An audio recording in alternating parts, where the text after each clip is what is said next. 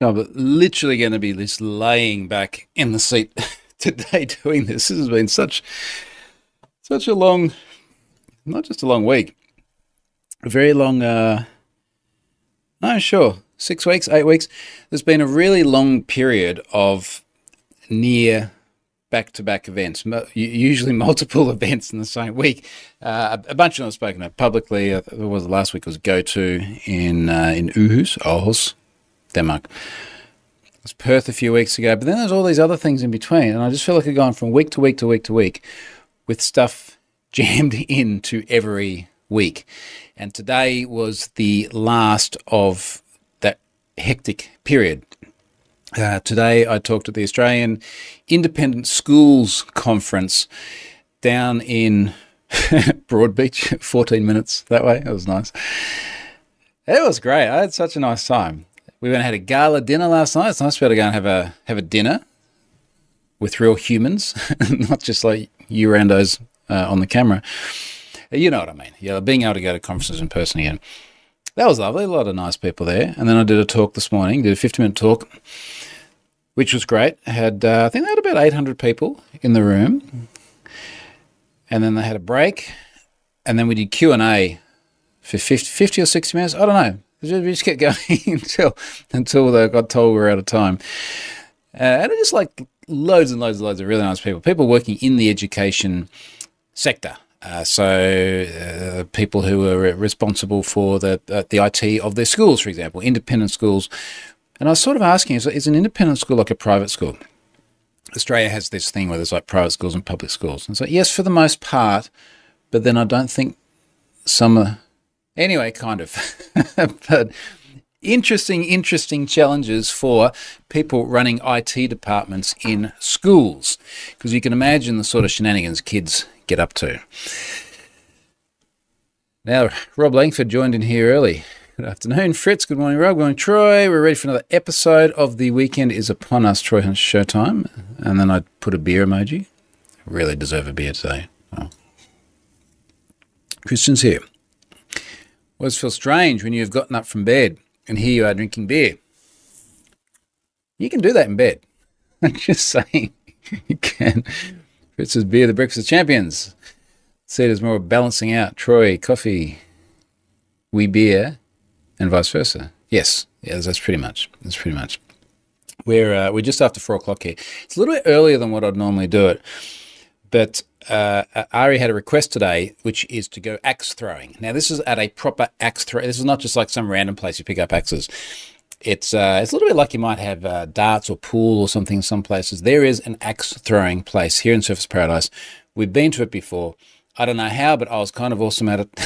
I think I just got very lucky. So we're going back to go axe throwing, and we need to do that at a reasonable hour today. So we're doing this event just a little bit earlier. Mosek, where can I find the subtitle? Thank you for your help. You would probably need to go to the Google, oh, jeez, long week, Google transcription of it later on, which is mostly accurate, but I have a funny accent. Now, onto the mechanical stuff before we get into the cyber stuff. Sponsor this week, again, is Collide. Welcome back again for the, I don't know what time it is now, but many times that Collide has been here. Collide can get your cross-platform fleet to 100% compliance. It's zero trust for Okta. Want to see for yourself? Book a demo. And as I've mentioned many times, Collide has been there for a very long time this year, a big chunk of last year, and a big chunk of the year to come too. So Collide has been an especially excellent sponsor, and I appreciate their support. Go and check them out. Collide ensures that if a device isn't secure, it can't access your apps. Zero trust. Zero trust keeps coming up. Come up, and I think in one of the questions today, or maybe it was when we were having dinner last night. How do you trust the IoT things on your network? You don't, particularly not if they're Yale. I'm going to come back to that too. Back to Collide. Designed for Okta, works on Mac, Windows, Linux, iOS, and Android. Videos, demos, all the stuff. Please go and check out Collide. And a big thanks to those folks for helping me do what I do here. What else has happened? Winter started yesterday. Now, for those of you getting up and having your coffee confused while I'm drinking beer, you'll be even more confused when you hear me say it's winter, and even more confused again when you see what our winter looks like, because it's freaking perfect. I put a drone video out yesterday morning, and multiple people were like, is this a drone video or is this AI? Like it almost looks doctored, because it was just such a picturesque morning. I was just sitting out there very early on going, this is going to be epic. I have to go and get my drone. It was epic. It looked really good. So we are now officially in winter. It's 22 degrees Celsius as the sun goes down. We're going to be okay. We're going to survive. It's fine. I actually find some rooms are still too hot. Like I was in the master bedroom just like opening up all the windows. Like, I've got to cool this place down. So winter's not too bad. Joel says he's been there, the axe throwing. Yeah, it's good fun. If I get any good videos or things like that, I'll post them later on, because it is kind of fun. Now, looking at my list of things here, I've mentioned the independent schools talk. That was great. I am now furiously printing more 3D logos, because I handed out so many HLBP 3D printed logos and stickers. And as I said to the audience, like, I ordered a lot of stickers in January 2020. I'm like ready to hand these out to people all over the world, and I haven't handed out a lot. So they made up for that today. I tell you what, there was a rush on the stickers, which is good. Speaking of printers, I don't know if this is newsworthy. Everyone knows printers are shit, right? Like, just egregiously, stupidly, painfully shit. It's hard to think that printers have actually changed too much, certainly compared to other tech. I mean, as soon as I said that, I was picturing dot matrix and the paper with the holes on the side that you had to peel off. So, there's that. But for the most part, I'd say over the last 20 years, there's been very, very few changes. That they're probably more frequently network connected now, and they've got like AirPrint for Apple things. And other than that, just still shit. So I've gone through a bunch of printers, as many of you probably have before, because it just seems to be that obsolescence is built into the design. Either obsolescence because they've run out of ink, and then the ink basically costs as much as a new printer. Apparently a lot of printer manufacturers make their money on the ink. Or obsolescence because, like my Epson, they're just a heap of rubbish. I can't remember all the problems with my Epson. I had one of the ones, so it was an inkjet multifunction, and I got one of the ones where you could refill the ink cartridges, because I thought I'll be like a good global citizen, rather than continually replacing those cartridges. They've got so much plastic over them, you can get like these refills and you just squeeze it in. I never got it to work long enough to even empty a cartridge for it to be a problem.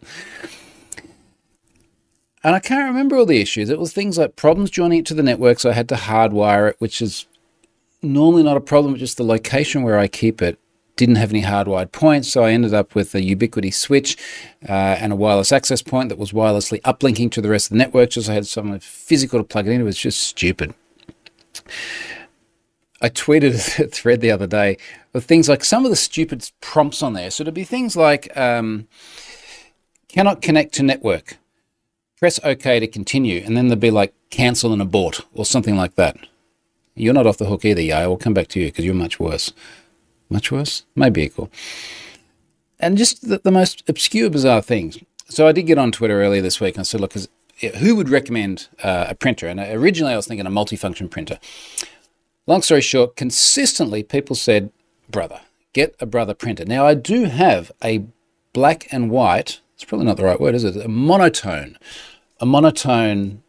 printer that is from Brother in the cupboard over there. It's a big walk-in cupboard, so it's got room. And that's actually been pretty good. The Epson was a piece of rubbish. And in fact, the response is a typical thing. You ask a question on Twitter that's very pointed, very direct.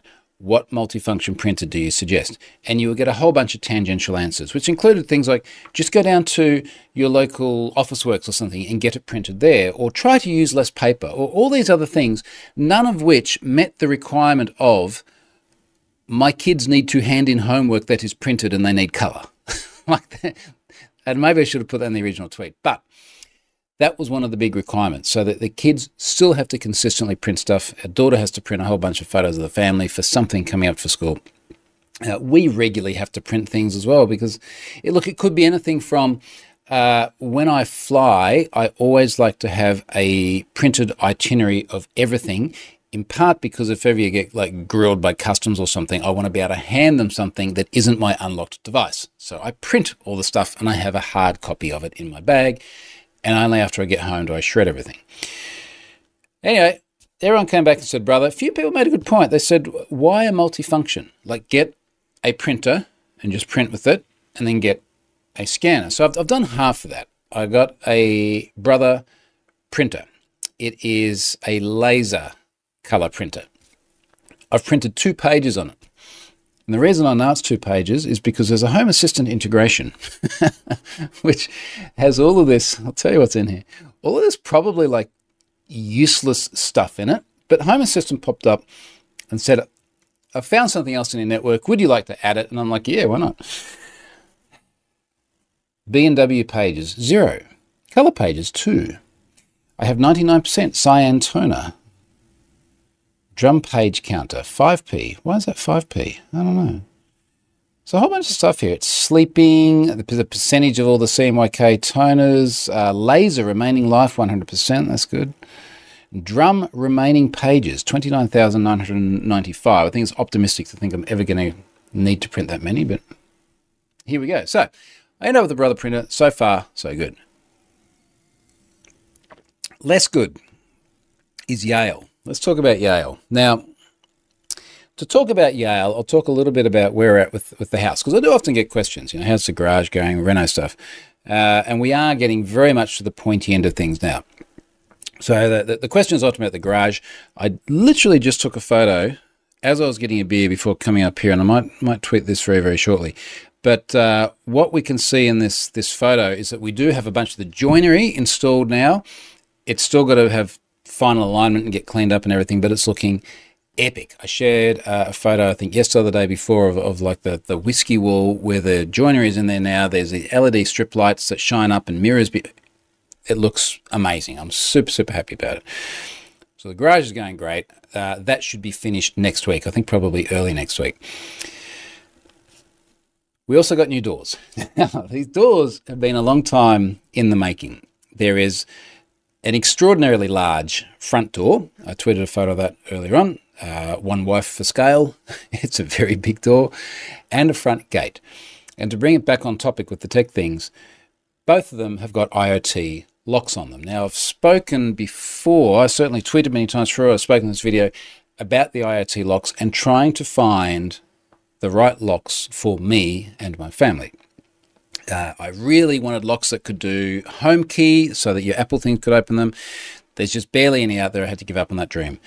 I wanted locks that looked neat, looked clean, looked slick, looked as good as the door, because the door is freaking amazing. Big black aluminium jobs. I do think I met that criteria with the Yale locks. And I spoke before about, look, there's a Yale Assure lock sold here in Australia. There is a successor to that called the Yale Assure 2. You would assume it's a successor because it's a 2 instead of a no number. Not sold in Australia, so I ordered them off Amazon, shipped, got them installed. They look great. Everything goes downhill from there. Now, just to sort of shit sandwich the whole thing, like the really good bit is they look great. The hardware is lovely. They are very nicely made. They feel great. They look great. I could not be happier with the design of them. The bit in the middle of the sandwich is anything to do with the software, which brings me to my spare burner phone. So this is, I don't know if you can see it clearly in the video, but this is a burner phone that has a smashed screen. Now, I'm sure we all have our boxes of broken dreams. This was Charlotte's or my iPhone 13 Pro. We handed it down to Ari after we got 14s. He did what kids do, what we've all done. He dropped it, smashed the screen. Actually, this was mine, because then we gave him Charlotte's. Charlotte had also smashed her screen previously and had it replaced. But she got it replaced with a non-genuine screen, and it continues to give you warnings and it looks too dark. And when I looked at replacing this one with a genuine screen, it was like $600 or something stupidly ridiculous. Burner phone.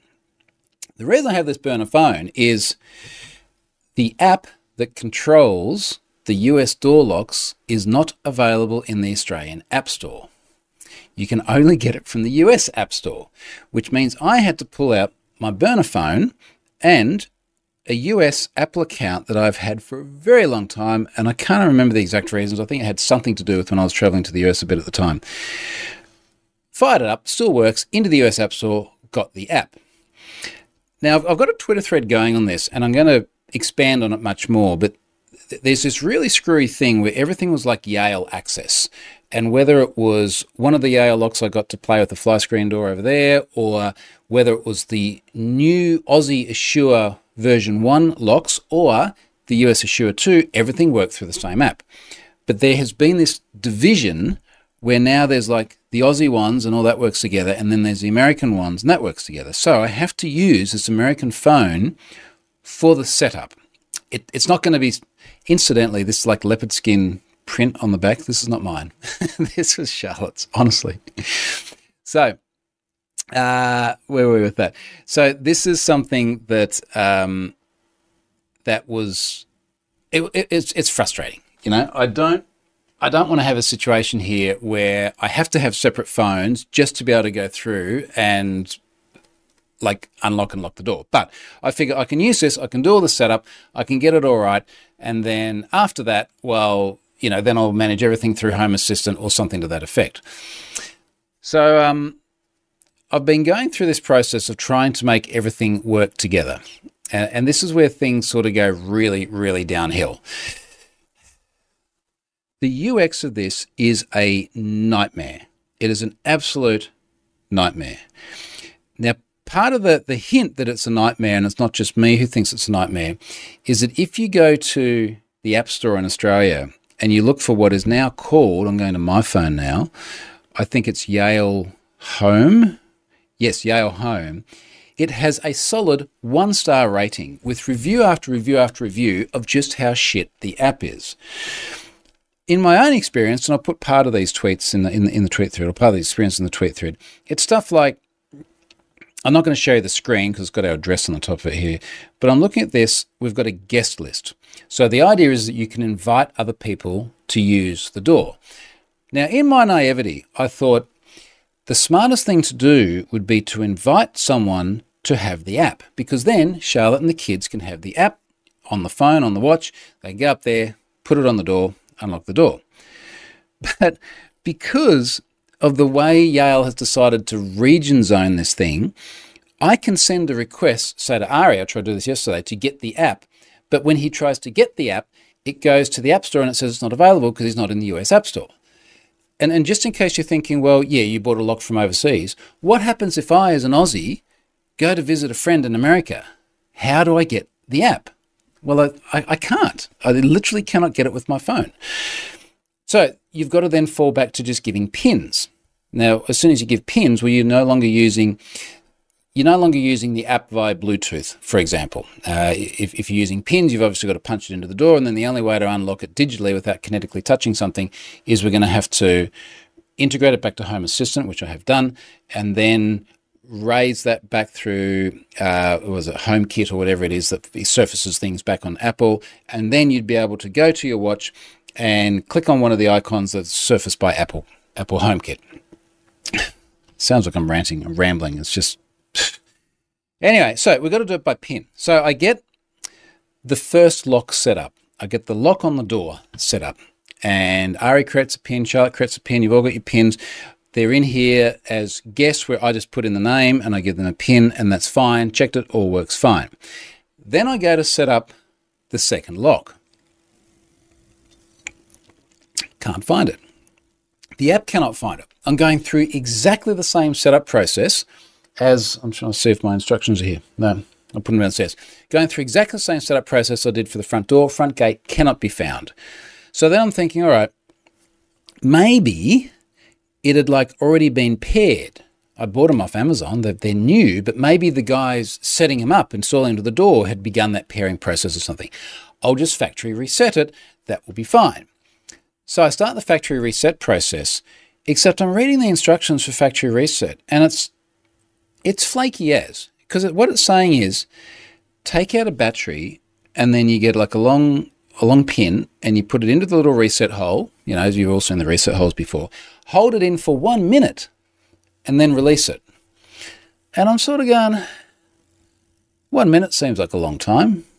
All right, maybe it doesn't matter. But I do that, and then I finish that process and I put the battery back in, and I have absolutely no indication whatsoever that it has reset. If it was like a Ubiquiti access point, for example, then the lights flash and you get a visual indication. Visual indication, audio indication, something to confirm that you have factory reset the device. And I keep going through this process, getting no indication whatsoever, and still not being able to find it and join it to the app. And eventually yesterday, out of pure frustration, I just ended up Googling around to see if other people were having the same problem. And I found a different reset process. Now, I had been following the reset process that was in the printed brochure in the box, the one that shipped with it. This wasn't me finding some rando internet forum about how to reset, and it wasn't actually for that lock model or something like that. This was literally the documentation that shipped with it. The one I did find online had different instructions, and it said this. It said, take out the battery, push the reset button in, then put the battery back in whilst you're still holding the pin in for 1 minute.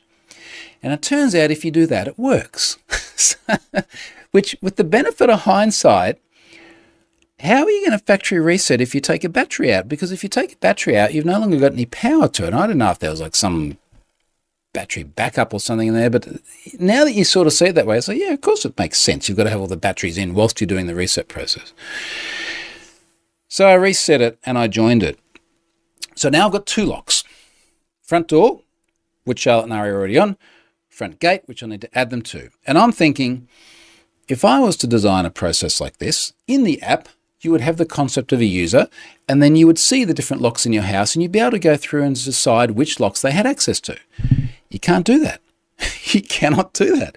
I'm drilling down into Ari now, and first of all, it takes freaking ages to load, and then it loads, and it says front gate, access level, keypad only, access schedule, always, so you can actually set a schedule, so I can only do it at certain times of the day, entry code on, and then if you draw through, it'll show you the entry code. Now I'm looking at the front gate. What if I wanted to add him to the front door? Well, you can't. You have to go through and try and add another entry. And when you go through to add another entry, I'll click the invite button now. Personal entry code only. First name, last name, I'll just put some crap in there because I'm not going to go through the whole thing. And then I go next screen. And then, for those who are actually able to see this on the screen, then what happens is you have the option to choose a PIN for the front door and then a PIN for the front gate. Except if you try and set this up with the PIN that I've already given him, you get an error because you're trying to effectively create a new user, even though it's got the same 2 strings for first name and last name. You're trying to create a new user and that PIN already exists. And obviously every user needs to have a unique PIN. All right, no problems. I'll just go back and I'll delete the original user. Now I did that about 24 hours ago. And as of this point right now, next to Ari, it still says pending removal. It can't remove him. Entry code, pending removal, right? This is what I see here. And then I go, okay, there's a big remove user at the button at the bottom. I'll just try that. Remove guest. Are you sure you want to remove Ari from house name? Yes. And it goes removing access and the balls are spinning. And I'll put my hand over the top just in case the thing comes up there. But it just sits there, hanging, removing, talking to the cloud, still removing, and it just hangs. And I can't get past this. Like eventually, I think I might have just killed the app. And then you go back in there and he's still pending removal. It is a mess, a massive, massive mess. And I cannot understand how such an otherwise beautiful piece of equipment has just got such an absolute rat shit application. All right. I'm glad I got that off my chest. Simon says, you can log in, log out, profiles on the one iPhone. I did this for Bosch smartphone app, which was only available in Europe. It is for Bosch controller and TwinGuard. Once you get the app, you can switch profiles on your phone and the app will remain. Now, it's a good tip, actually, and someone did mention that. I guess I've just been a little bit reluctant to sign out of profiles on an app, which is something that I use so extensively. The phone, I'm just looking at my settings. So So Simon, are you saying that if you go into settings and you click on your name and then you scroll to the bottom, there's a sign out button. And if you sign out and then you sign in with the other account, which is the US one, then you can get the app, and then the app will stay.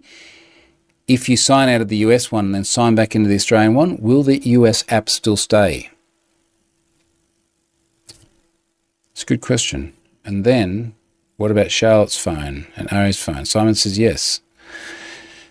Well, Simon says I should give it a go, but I'm not sure. And he says it will update too.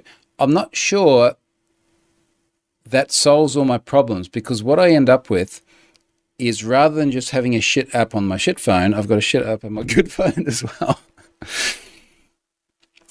The iOS, or the Home Assistant integration. So Home Assistant seems to have found it pretty easily. Like the setup there was pretty easy, which is good. There's an August integration which you use. So August being the other smart lock, which is obviously all part of the same family. You go in there, you install that.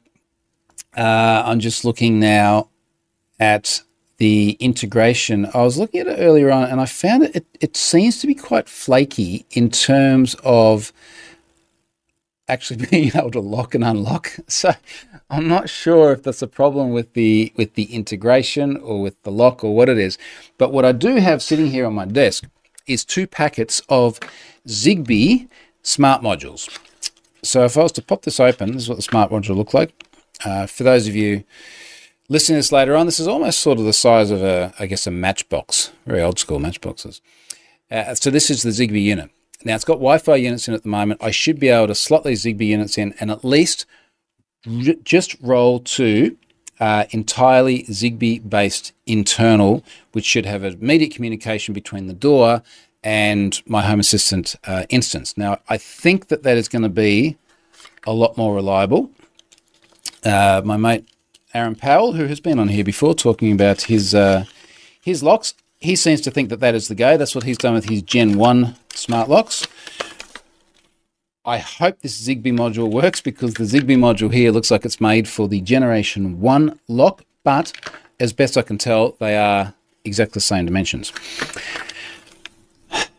We'll find out. Like this just should be easier. They are coming out apparently with a Matter smart module as well. So Matter being the future of IoT in terms of having like a standardized protocol. One of the reasons I wanted to get the Assure Lock 2 is because it is going to be Matter compatible when that module comes out. Look, my feeling is I just got to find like the least bad integration point for the whole thing now, and then end of the year, 2 years from now, something, there will be subsequent YAL versions come out. They'll be sold in Australia. They will have home key integration, and then I'll just change them out. And I've burned a couple of locks, but at least it's sort of gotten me towards the end goal. That's painful just talking about it. Let's talk about less painful stuff, data breaches. So 2 big data breaches this week that I think are actually kind of interesting in different ways. So one of them is a Polish data breach, but it's not really a data breach. It appears to be a big credential stuffing list.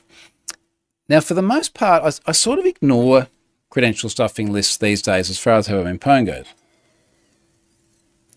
And the reason I made a bit of an exception here is that I saw a lot of chatter about this. It was suddenly big news in Poland because the headline is 6.3 million Polish email address password pairs. A lot of chatter about it. I think I can say this since they subsequently tweeted about it, but I heard from some authorities in Poland who said it would be good if this data was searchable. And the Polish CERT has since put out a post and said, look, you can go and check things and have I been pwned, so you can join the dots on that. So that seemed like a good reason to add it when I'm normally not adding credential stuffing lists now that are a dime a dozen.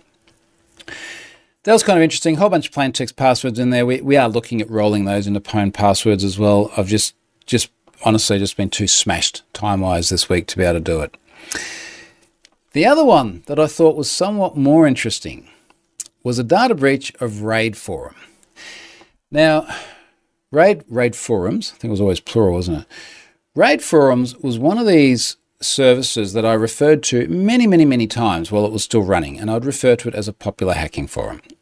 I didn't name it by name, just as I didn't name Breach Forums by name, which is the one that superseded it and is now gone.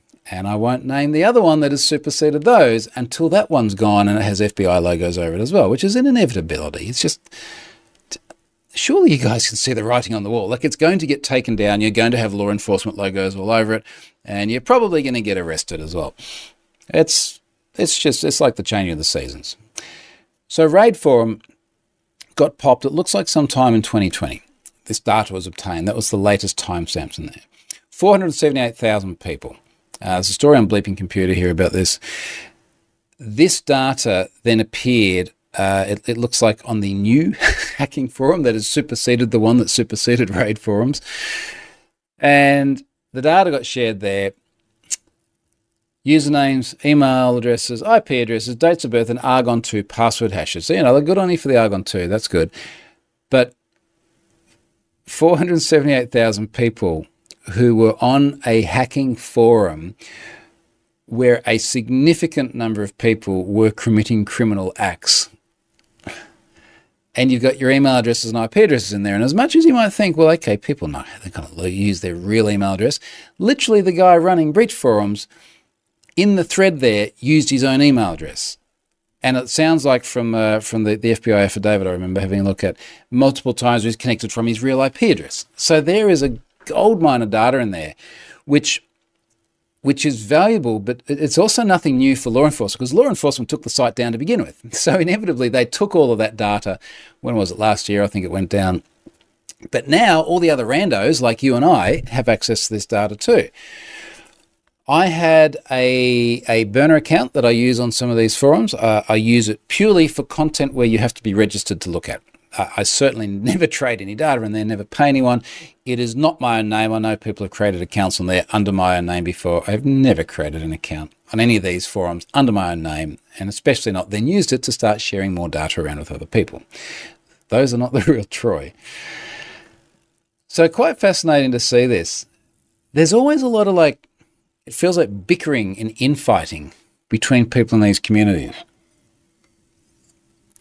And I guess when you look at it through the lens of a large proportion of them are legally children, you sort of go, well, of course they're bickering and infighting. They're kids. 63% of those were already in Have I Been Pwned. I think from memory I sent something like 14,000 notifications.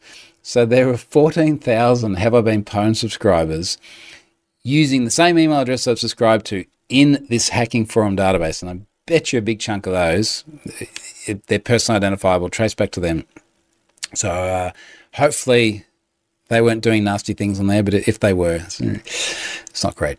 And look, we've heard before that we've had things like the Dutch high crimes, I always get the acronym wrong, NHCTU, Dutch police, have sent emails to a whole bunch of people, I think from the Breach Forums takedown, effectively suggesting that people reassess their path in life, which is good. I'd much rather that sort of intervention than being arrested and ending up in handcuffs.